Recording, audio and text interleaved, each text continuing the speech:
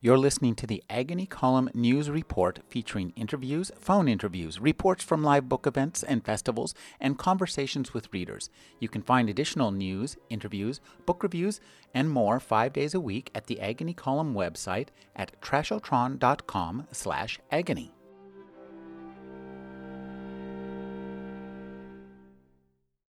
I don't think I've ever felt anything like it. One minute I was outside in the world, and the next I was a living part of E2, waving mindlessly through the glass at a sea of faces while Gyro pulled the hatch shut. It's hard to describe. I'd been through that portal countless times over the course of the past 5 months. It was our worksite, after all. And I knew the smells, sounds, and configuration of E2 as well as I knew the suburban house I'd grown up in. But this was different. I suppose I'd be lying to myself if I said the ceremony didn't have something to do with it. The band playing, cameras flashing, people cheering. And it wasn't that so much as the hatch clanking shut and the lever locking in place that made the emotion overwhelm me till the tears started up in my eyes. Tears of joy, yes. Tears of relief. But of something else, too. Anxiety, I guess you'd have to call it. Or maybe uncertainty. Maybe that would be more accurate. This really was a new world. And now I was in it, and there was no going back. T.C. Boyle is the author of many books worth reading, from World's End to Drop City to The Inner Circle, Talk, A Friend of the Earth, The Women, Wild Child, When the Killing's Done, San Miguel, Stories 2, and The Harder They Come. His new novel is The Terranauts. Thank you for joining me, T.C. My pleasure as always, Rick. This stems from an actual experiment, the Biosphere 2, which had quite a story itself. I remember when they brought that out in the 1990s. Were you studying it at the time? Yes, many people listening will remember this. The Biosphere 2 experiment was a private experiment funded by a friendly billionaire, sort of like what Elon Musk is doing to take us to Mars today, in the era 1991 through 1993. The plan was to create an artificial, self-replicating environment, a biosphere like the one we live in. It was called Biosphere 2 to distinguish it from this one. In a 3.15-acre plot in the Arizona desert, 3,800 species of plants and animals were enclosed, along with 4 volunteers who were very much aping the astronauts of the period. I have called them, in my fictional account, Terranauts. They strove as a kind of group to be selected as one of the final 8s, as with the astronauts. There were 16 candidates. 8 were to make it. I have chosen to create 3 narrators in this book, 3 first-person narrators, which I've never done before. Each one talks to you directly, and of course they're prejudicial and they contradict each other and so on. The first is Dawn Chapman, who is a very attractive woman in her late 20s who is sort of the naif of the group. She is the least scientifically prepared, although she has her BS in forestry and so on. She is in charge of the domestic animals. They must feed themselves entirely. They will be sealed in here for 2 full years. The second is Ramsey Ruththorpe, who is the communications officer of this project. And the third is Linda Ryu. She was one of the 16, but excluded, not chosen for the final 8, and is now working support staff with the promise of being on the 3rd mission. The original Biosphere was intended to go for 100 years, 50 2-year closures. That is, absolute material closure, nothing in, nothing out, as if they were on Mars, or if our biosphere should collapse, this would provide a refuge. That is a frightening thought. And that's because I think what this book speaks well to is the intersection of science and humanity. We like to think that science examines something that's eternal, and that science itself is something sort of eternal. It marches forward without any kind of interruption from the human things about being human. That proves to rarely be the case, however. Humanity seems to insert itself into every aspect of science, and this is has been known for a while. One of my favorite philosophers is a man named Charles Fort, who back in I think around 1910 or 1920, he was collecting what he called the Book of the Damned. These were stories of things that science said couldn't possibly have happened, but were reported by reliable people as having happened. Rains of frogs, rains of red rains, all this stuff that science said, you can't have that happen. He just wrote it down and said, this is what people are telling us is happening. And he came to the conclusion that science has its fashions, just like everything else in the world, and it wears those fashions and changes them periodically. I think this book is science in the middle of a fashion change. I love it, Rick. I hadn't really thought in those terms, but you are absolutely right, because NASA has never given up on the idea of creating another biosphere that can be self-replicating, that is, produces its own food and oxygen and so on, like the one we're living in. Many of the listeners will know that NASA has just concluded a one-year closure in the Mauna Loa crater as of this August. 6 men and women. They were allowed to leave their enclosure, and it was not anything like the chutzpah of Biosphere 2. But nonetheless, when they left, they had to wear spacesuits because they were trying to simulate what it might be like in an alien environment. Of course, they chose this volcanic crater because there's nothing there but rock. Nothing green. They could be anywhere.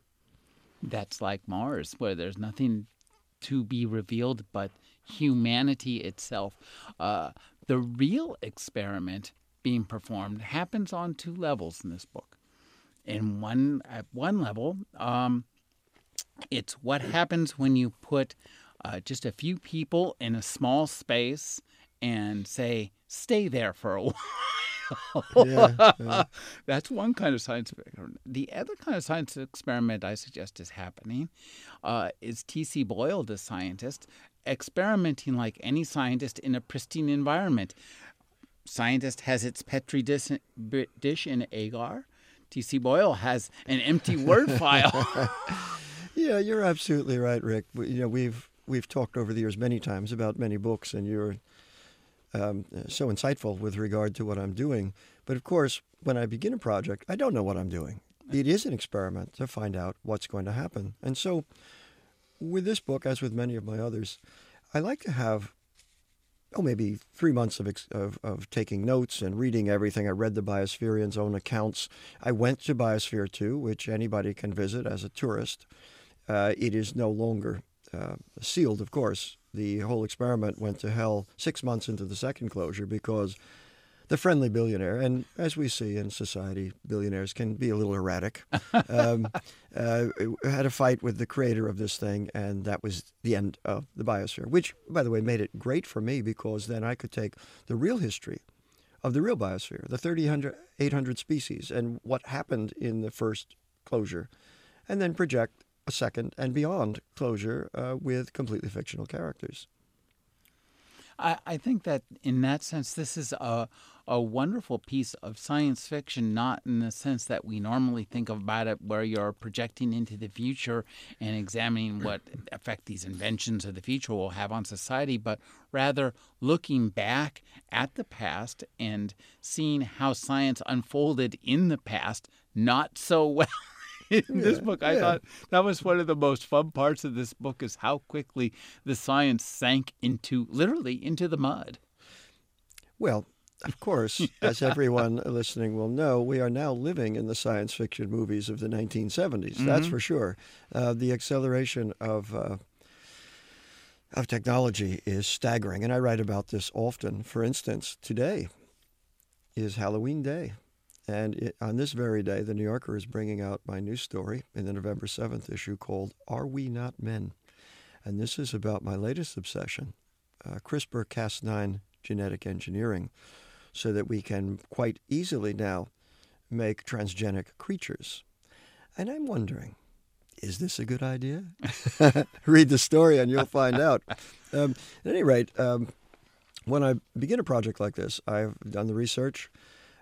I didn't talk to any of the original Biospherians. I'm not interested in that. I'm going to create a kind of imaginative journey of my own, and I don't want to be held down by who the actual people might have been, but the actual facts are fascinating. So in this biosphere, you would think they would choose one biome. They did take material for their rainforest from the Everglades. Okay, great. Why didn't they simply have the single biome of the Everglades, which had evolved through the millennia to be that biome? But no, with tremendous chutzpah, John Allen, who was the creator of this, decided that we would have 5 biomes to represent the major biomes of the Earth. So you get a rainforest, you get an ocean, which was a huge saltwater pool with fishes and so on. You would get a savanna, you would get a desert, and you would get a marsh. And it was a kind of mix and match world. Again, Rick, as an ecologist, I would think you would take one biome that has already evolved and live in it. Sure, put a dome over it and say, this ain't going nowhere, neither are we. Right, and then see what happens. Again, they were criticized, the biospherians, and of course I'm using this in my fiction too, for they're not practicing real science. Real science comes up with a theory, and then you experiment to see if the theory is correct or not. They are kind of doing something that's very theatrical.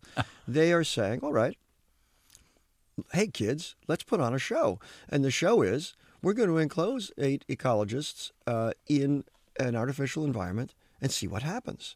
And it's such a shame that it's not continuing now. This would have been the biggest 25 years ago. Yeah. Ever. That's what people are saying. It's like a reality TV show, but it precedes reality TV. And really, it had elements of that.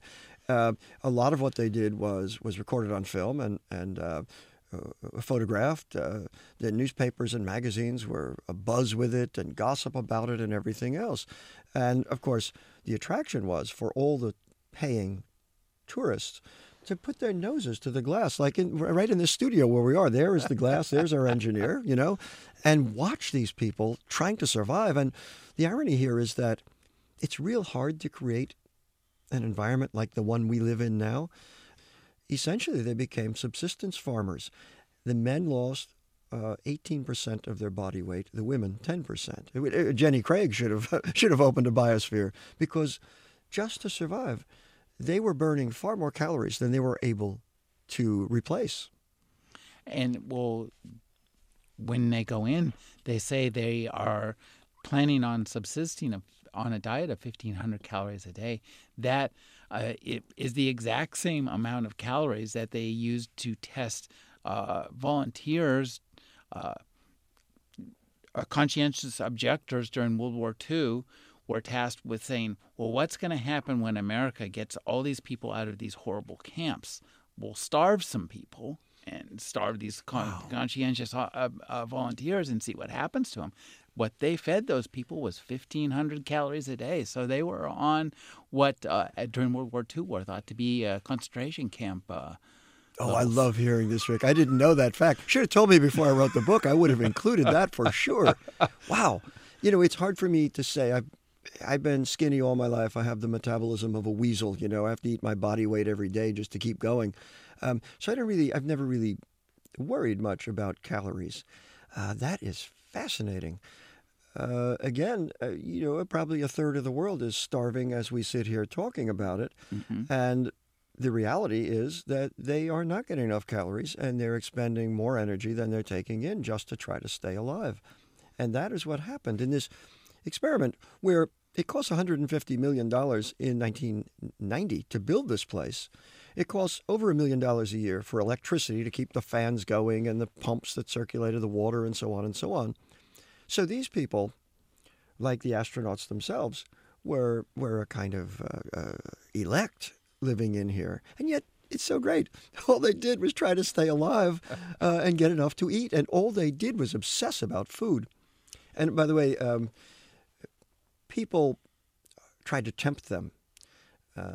A lot of people couldn't believe that they would actually stay in, and maybe at night they'd sneak out to McDonald's or something. And in fact, somebody did put a big pepperoni pizza outside the airlock one night just to see if they would look around, open it quickly, and eat the pizza. It's kind of like a mouse trap. Yeah, but they didn't. They didn't. I love these characters, and one of the things we realize as we're reading this, even though this is presented. It's very expensive. They're pouring a lot of into this thing, but the amount of science any of these people have is not a lot. But what they're really being judged on, of course, is how attractive they are. This is a really fun detail, how they all have to, are comparing themselves to one another, not surprisingly, especially the women. Mm-hmm. Yes, of course. And again, as a novelist, this is ideal for me because I'm taking the actual history and then interpolating and creating new characters. And yes, it's very important how they look, just as it's important how the astronauts looked to the public. You're presenting an image. It is theatrical. And in my telling, the creator, whom they call God the Creator, GC. Jeremiah Reed, right, was in theater, just as John Allen, the creator of the Biosphere, had been in theater in Broadway. It was an important part of bonding his crew. It's a kind of cult that's created here by GC and Jeremiah Reed. And part of it is they had to work together for a year and sometimes 2 years before closure to bond as a crew. So they had a research vessel in the Caribbean. This is the real history and also my fictional. I'm taking the real facts, where they would do oceanic research and so on and live together in close quarters and haul cables and so on. They had a ranch in the Australian outback, and the Terranauts had to go there and work together. And the creator insisted on them performing plays. And so that's why 3 times throughout my telling in this book, they put on plays inside. And at the same time, it's photographed, televised into Mission Control, where the Mission Control Terranauts for the next crew will also put on the same play. You know, that idea of putting on a play in the middle of some kind of exploration, it's not new. There's a lovely book by Dan Simmons called The Terror, which recreates the last voyage of the Terror, which was tried to make the North Atlantic crossing, didn't. But what year, Rick? God, this has been approximately 1860s or 70s or something like that. Yeah, and what happened to them, they were going across it, and so they were so bored, they also put on plays. And there's a fabulous scene where they put on the Fall of the House of Usher. On a ship called the Terror? On a ship called the Terror that's great. Like stuck in the middle of this ice floe. So this idea of using entertainment as a way to break up the an concentration expedition. camps, the prisoner of war camps, they would put on plays and so on just for morale. And, there is a whole literature of closure. It's not simply what NASA has done or what the original Biospherians did. It's also studying the people the scientists who go to the Antarctic for 6 months when it's black dark, and they're thrust together. And the aberrant behavior that can derive from this. Which brings me to this, Rick. I would like to read the 2 epigraphs to this book. So I don't know what the book will be or where it's going to go, but I have to have some signposts. So before the book began, I had the title, The Terranauts. I knew there would be 4 sections: pre-closure, when they're all fighting to get in; closure year 1, closure year 2, and reentry. But I also had these 2 epigraphs, and they stand in opposition, and they speak to just what we're talking about in terms of interhuman relations in a stressful environment. So the first is from Margaret Mead, and it's this: "Never doubt that a small group of committed, thoughtful people can change the world. Indeed, it is the only thing that ever has." The second epigraph is from Jean-Paul Sartre's play No Exit. "L'enfer, c'est les autres. Hell is other people." So these 2 things stand as opposing propositions before I've even begun to write. And I don't know what any book or story will be. It's the joy of writing fiction. I follow it and find out. So I have these propositions. I have a title. I have the real history. And Dawn Chapman begins talking to me. And when she's done, then Ramsey Roopthorpe begins talking to me. And when he's done, then Linda Ryu begins. And the 3 just keep circling back and back as the story expands through this signpost structure that I've hung out in the beginning. And that's how it is. There's no plot outline. There's no nothing. It just works. Day to day, the story emerges. This is what you just described to me as bacteria bloom across agar. Okay. I liked your initial metaphor for this. Absolutely. So one of the things I think that is so much fun in this book are these three different voices of these three different characters. Let's talk about Linda first. She seems, I think, the most real, I guess, most human. You know, coming into this project also, Rick, what fascinated me is to think about people who are in a cult or who are desperately competing for something they want. It consumes their whole lives. This is their identity. This is their life, as with the astronauts. So too with the Biospherians. And so now I'm projecting with my fictional Terranauts. What if you're rejected? And she is rejected. And so now that she's outside, we also get a view of what's happening outside at Mission Control, as well as the other two voices from inside. And they interact, of course, by telephone and at the visitor's window and so on. So I was kind of fascinated with a character who would be so bitter in being rejected and yet having to play along and suck up to everybody because of the promise of being into the third mission. I think reading her, she's so much fun because she does constantly live on this knife edge of hating everybody, recognizing just how shallow and vapid everybody is. She could just as well be shut of all these useless yo-yos and be somewhere else, except for the fact there's no place she could ever want to be more. So this is like the ultimate push me, pull you. And in the very first chapter, which presents Dawn's point of view, she and Linda are talking, and it's the day of the selection, and they're going to have the final interviews and don't know who's going to get in. And Dawn is the interesting thing about having eye narrators is they speak intimately right to you. Mm-hmm. And Dawn says something like, well, I don't know if I'm out of line here, but I really pray that Linda gets in. She's my best friend. But Stevie Van Donk looks a lot better in a bikini. And I hate to say it, she's better looking than Linda, and I'm sure that's going to be a factor. And, of course, it was. I think that, as with any book, it is really fun to see the different characters have different takes, especially as things get more and more complicated.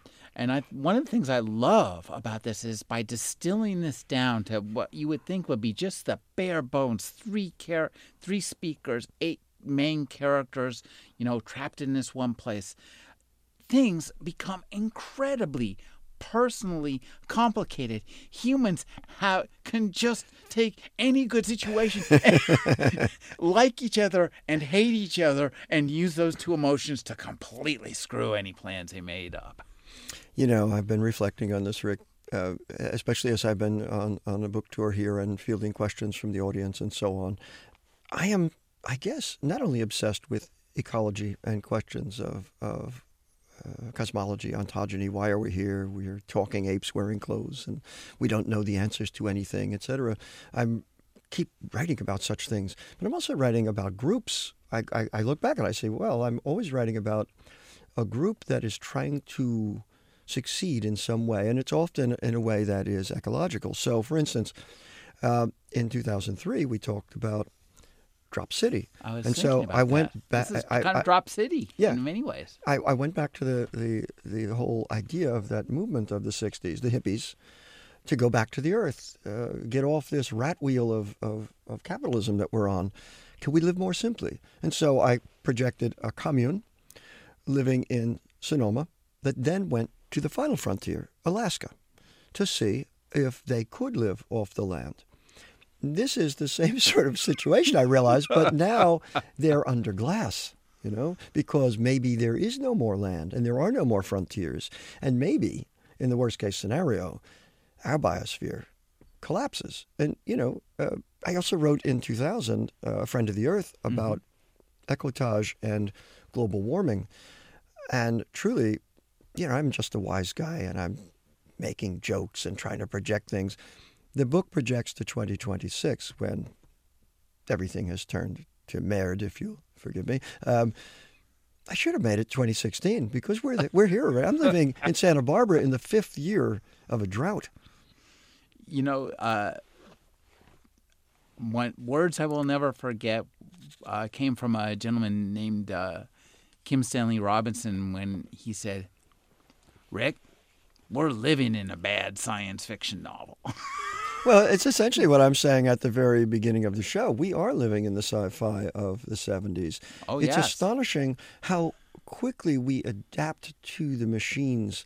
And if you've noticed, our phones, our computers, our cars, our smart cars, everything else, the machines dominate us. And they're always increasingly complicated, and they're always broken. They never work up to spec. I mean, I have had a cell phone for 15 years, and I don't ever think I've ever been confident that it could receive a phone call when I really, really needed it.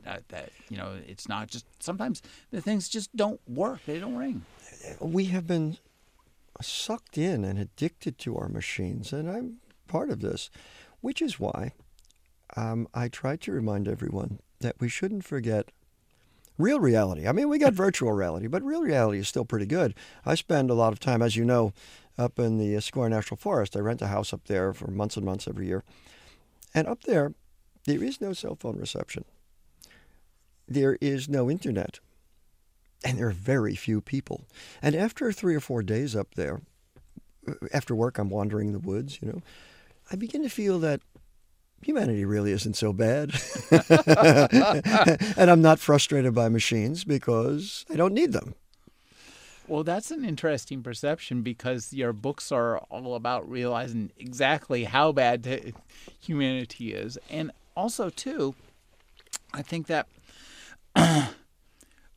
what the thing that science is most hesitant to understand, and science that makes science unhappy, is emotions, which dictate so much of our actions and control us so fiercely, even without our control. Even though you can be in the grip of an emotion saying, "Oh, I shouldn't be doing this. Oh, I shouldn't be feeling this. This is bad to feel." Oh-wee! Of course. So before we went on air, we were talking about my 1987 novel, World's End. Mm-hmm. And in that, I was wondering how far inheritance goes in our species. Mm-hmm. So you have your father's nose, maybe you have your mother's personality, even to a degree. But what about behavior patterns? Is there really free will? Now, since I've written that book, of course, we have mapped out the human genome, and endocrinologists are telling us more and more that we don't really have free will, that everything we're doing is dictated in our organisms internally. So, I thought that I had invented sex, for instance, but I was wrong. We're just an animal species controlled by the need to reproduce. In order to do that, grab all the resources to ourselves, conquer our enemies, etc. Yeah, we have free will, Rick. Right now, after the show, you and I could go out and get a gallon of gin, drink it, and then jump off the pier and die together. And we might. But probably, given the way I'm feeling today, we probably won't. And yet, everything we do seems almost pre-programmed. In the moment, I could take this microphone and eat it, But really, I'm not going to because my stomach doesn't want to digest that. And all of the cells in my body and the bacteria that live in me and the hormones that are going through me at all times don't want me to do that.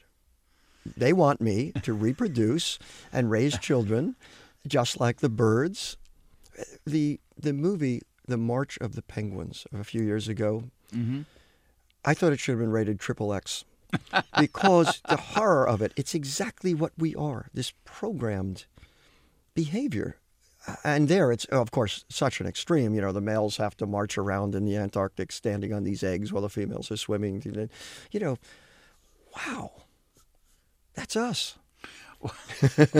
Well, one of the thrills of reading this book is going in, the readers that might be tempted to think, 8 people. It's covered up. Nobody can go in. Nobody can come out. They're just going to be farming most of the time.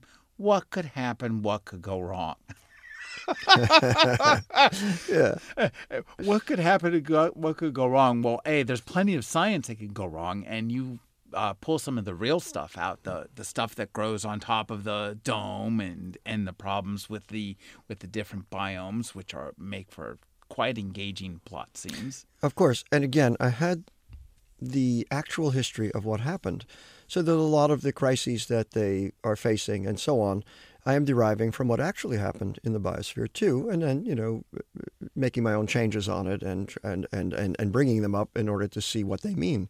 So that, for instance, they were spending in the biosphere too over $1 million a year on electricity generated by a coal-fired electrical plant, because back then they didn't have, I know there are ironies upon ironies, They didn't have the kind of solar panels we have today. And it is true, as I tell in my fictional account, that at one point a truck hit a telephone pole and the power plant was down for several hours. That means that within the biosphere, they would die. They would cook. Everything would, it's a glass house in the middle of the Arizona desert. Without that electricity, greenhouse, they would all die.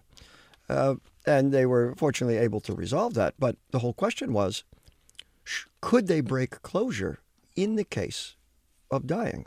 And in the actual biosphere, why I think a lot of people lost interest in it is because they did break closure. They broke closure within 12 days. One of the women severely cut the tip of her finger off.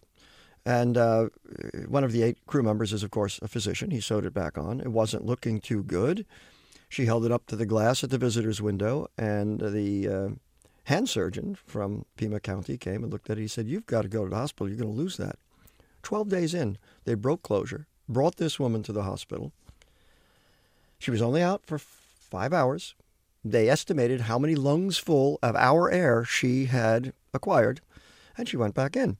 But in the public imagination, and I suppose mine too, that kind of blew it. Because the magic of this, the hook, is that no matter what happens, they're on Mars. They can't leave. So in my telling of a fictional second and third closure, the Terranauts are determined that no matter what happens, death, they're not going to open that airlock. And so that gives it a lot of tension, I think. And it's also something for me to contemplate as the author of this. What does it mean? Well, I think one of the things that's so engaging about this is while we're reading about these people in this place and just how badly their humanity can screw things up inside and out, very few readers will be able to not think, holy Christ, I'm a Terranaut too. and I'm not running this place. Exactly. I mean, we project in a larger scope to the biosphere we all live in. Yes. And with all our beauty and our brains and our scientific theories and our religions, we still don't have any idea what it's all about. So, yes, of course.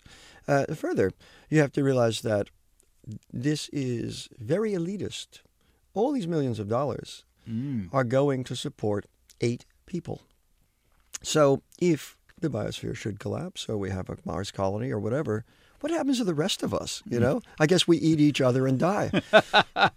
There's in case you're ever feeling too optimistic, there's a lovely collection of stories by, I think it's Brian W. Aldiss, set in the colonies of Mars on the last days when they figured out that the way humanity has evolved, we simply cannot live off planet. Any attempt to leave the planet is doomed to extinction. When NASA had their closure we were talking about earlier, so that would be a year ago, August, Elizabeth Kolbert, the wonderful environmental writer for The New Yorker, wrote an essay about it, the closure and the attempt to have a Mars colony. And she pointed out that where we live now, this has evolved over the millennia to give rise to our species and all of the species that produce oxygen and trees and so on, and food crops and animals. It's very complex. So complex it's pretty much impossible to replicate. So she is pointing out that instead of spending the money to have a Mars colony, we should think real hard about preserving the biosphere we're living in now. Well, so there is an environmental message to this, of course. And you see the multiple layers of irony here that attracted me to this project to begin with. well, too. But also, this gives you a great chance to have fun with characters, plots, and voices, because this is a hoot to read in the way you orchestrate these different people telling different events as things get worse and worse, as they get more and more tied up. Did you find yourself having more and more fun? Did you think that as you wrote this book out, did you feel it was closing off or opening up? Everything I write opens up at some point, because you begin a project, even a short story, not knowing what it will be. That's the joy of discovery. I'm discovering what's happening as the reader is discovering it, which is not to say that when I come to the end, that's it. I mean, I don't switch scenes around. It's structured. It's what I want. I can explain it. It's great.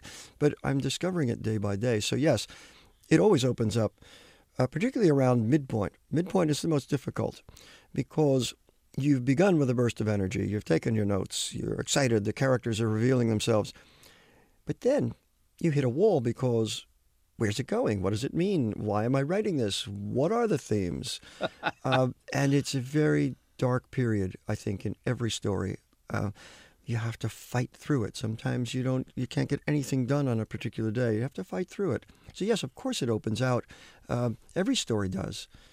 But then you see this little light at the end of the tunnel, which is the end of the story, and you're moving toward it. You don't know what it will be exactly, but day by day, slowly through accretion, you're moving toward it. And you know my work well. You know that my essay, This Monkey, My Back, in which I liken this process to a kind of drug addiction and high.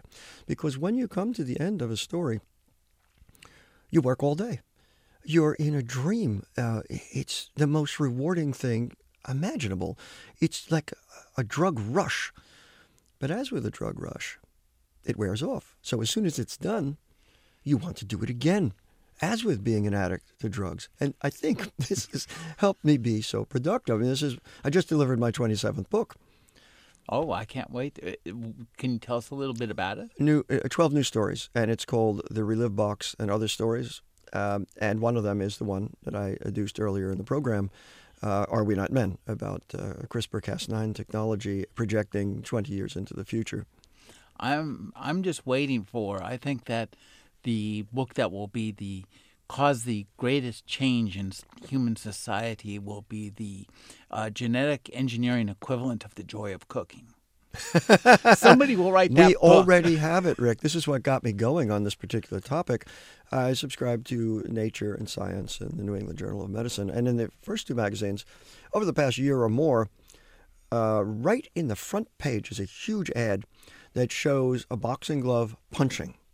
And it says, knock out any gene. And they are selling home kits so that you can make transgenic strains of bacteria and yeast in your kitchen. That's happening now. Oh, Is this yay. a good idea? These people, I guess nobody has ever, we live in a world suffused with science fiction, horror, and movies, the people of which who love them and consume them, yet the characters of which, and even the people of this world, it's like nobody has seen the Andromeda Strain. No, nobody. It's like everybody in a vampire movie has never seen a vampire movie. I think we're in a scientific equivalent. I know it becomes rather repetitive, though, and for a writer or a filmmaker, you want to take that trope and see what it means. Mm-hmm. So, by the way, in the story, which appears today, Are We Not Men? I, your friendly writer-scientist, have created two new transgenic species, the crow parrot and the dog cat. So the ad for the dog cat is this. On your TV, Paco Bell's Cannon, and the announcer comes over and he says, dog person? Cat person? It's all moot now. and the fun of it, of this story, is at the end, the narrator is talking about CRISPR technology and when it first evolved and the restrictions we tried to place on it and so on and so on. And then he mentions, maybe 8 creatures. And one is the crow parrot and the dog cat, which I've invented. The others sound equally preposterous, like the rabbit that glows green under a black light, which we had 20 years ago before CRISPR, by the way, and the super cow and all of this and the micro pig. Those all already exist. So that's, I think, one of the interesting aspects of this book, because even though it's set in the past, it feels like something that's crackpotty enough that could take place right today. I mean, I'm all for going to Mars. Whether, the guy who makes electric cars is going to get us there is another question entirely. Well, for fun and because we're curious and we want to know. And we have shrunk our own Earth down to practically nothing. There are no adventures to have anymore. Everything's mapped. How wonderful, for curiosity's sake alone. Except, well, everything's mapped except for what happens when you throw 8 people who sort of know each other in a room and let them cook for a couple of years, which is exactly what you do. Even more fascinating to me, Rick, is the thought of what if there had been 10 friendly billionaires and they built 10 of these things within a mile of each other in the desert. The ecology of these places was kind of mix and match. Mm-hmm. They didn't, as we said at the outset, have a single biome. They wanted to create a new world. So they brought in creatures from all over the world that would never come into contact, just as we're doing with invasive creatures everywhere we live. And imagine if there were a full 100-year closure of any of these biodomes. What if there were 10 of them? They would be entirely new worlds after 100 years because of accident and evolution amongst the creatures that were in there. For instance, in the actual Biosphere 2, they included 3 species of cockroaches because they're essential. They're detritivores. They're essential to the environment. But while they were building the thing, invasive creatures came in, like the cockroach that lives in your shower if you're very unlucky, and that one took over and dominated. They put in several species of ants, including the crazy ant. The crazy ant completely dominated everything and gobbled up every insect in the place. So give it 100 years, and it would be an entirely alien world. And there could be 10 different ones. I mean, this, I think, is valid as an experiment. Not an experiment in true science where, again, as I said, you have a theory and you test it and see if it's true or not. But a kind of science by the fly.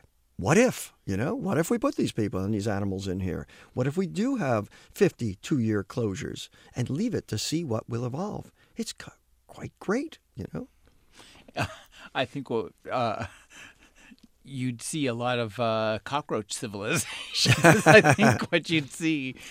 Futurologists, of course, hold no hope for our species whatsoever. We'll be gone soon. And they wonder what the next intelligent, upright species will be. And many of them are putting their money on the rat. So that during the Paris environmental conference of last fall, or this spring, a number of us were asked to write letters to the future. And most people wrote, dear citizens of the future, we've done this and that, and this is who we were. I wrote, dear rats of the future. Sorry about the mess we left for you. I hope we tasted good. Yeah. Now,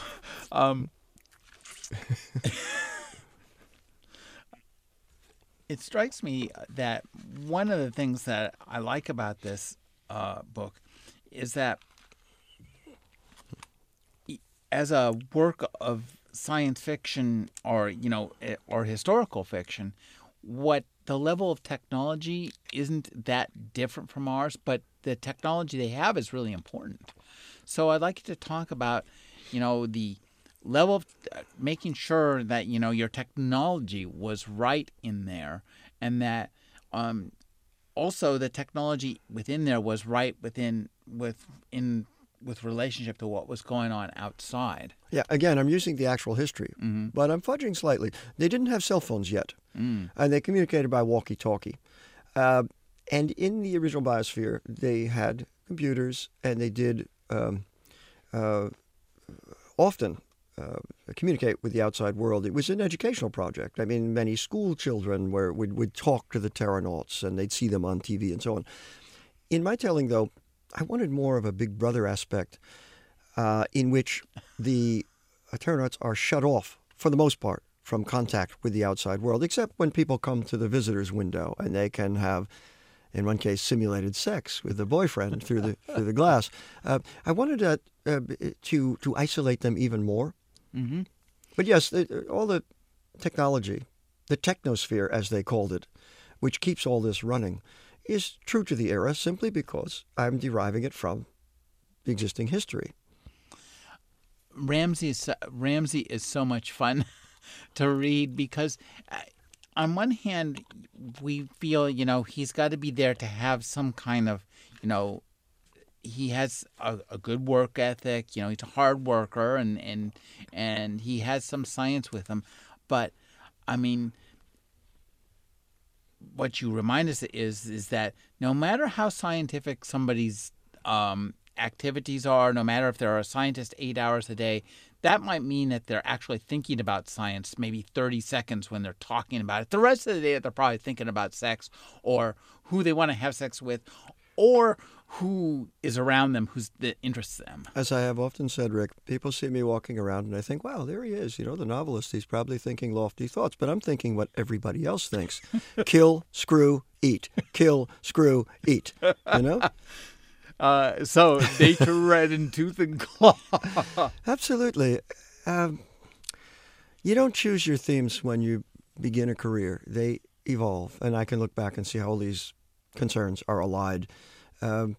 And what fascinates me is the ultimate question of what are we doing here as an animal species, which is also something a little bit more in terms of our intelligence and our spirituality, our ability to interpret the universe, which some other species don't have quite to that degree. Of course, we don't know. The dog, for instance, has 10,000 times the olfactory communication with the world that we do. So what is their reality like? And all these other creatures. So I'm just trying to revolve all these questions over and over, and I'm hoping to have an answer eventually if I write another 26 books and come on your show and explain to everybody with photographs, by the way, of God and the various other planets and other creatures and so on. I'm working toward that answer. I'm looking looking forward to it. We'll be hearing more from TC about God, the universe, and everything. TC Boyle's new book is The Terranauts. Thank you for joining me, TC. My pleasure, Rick.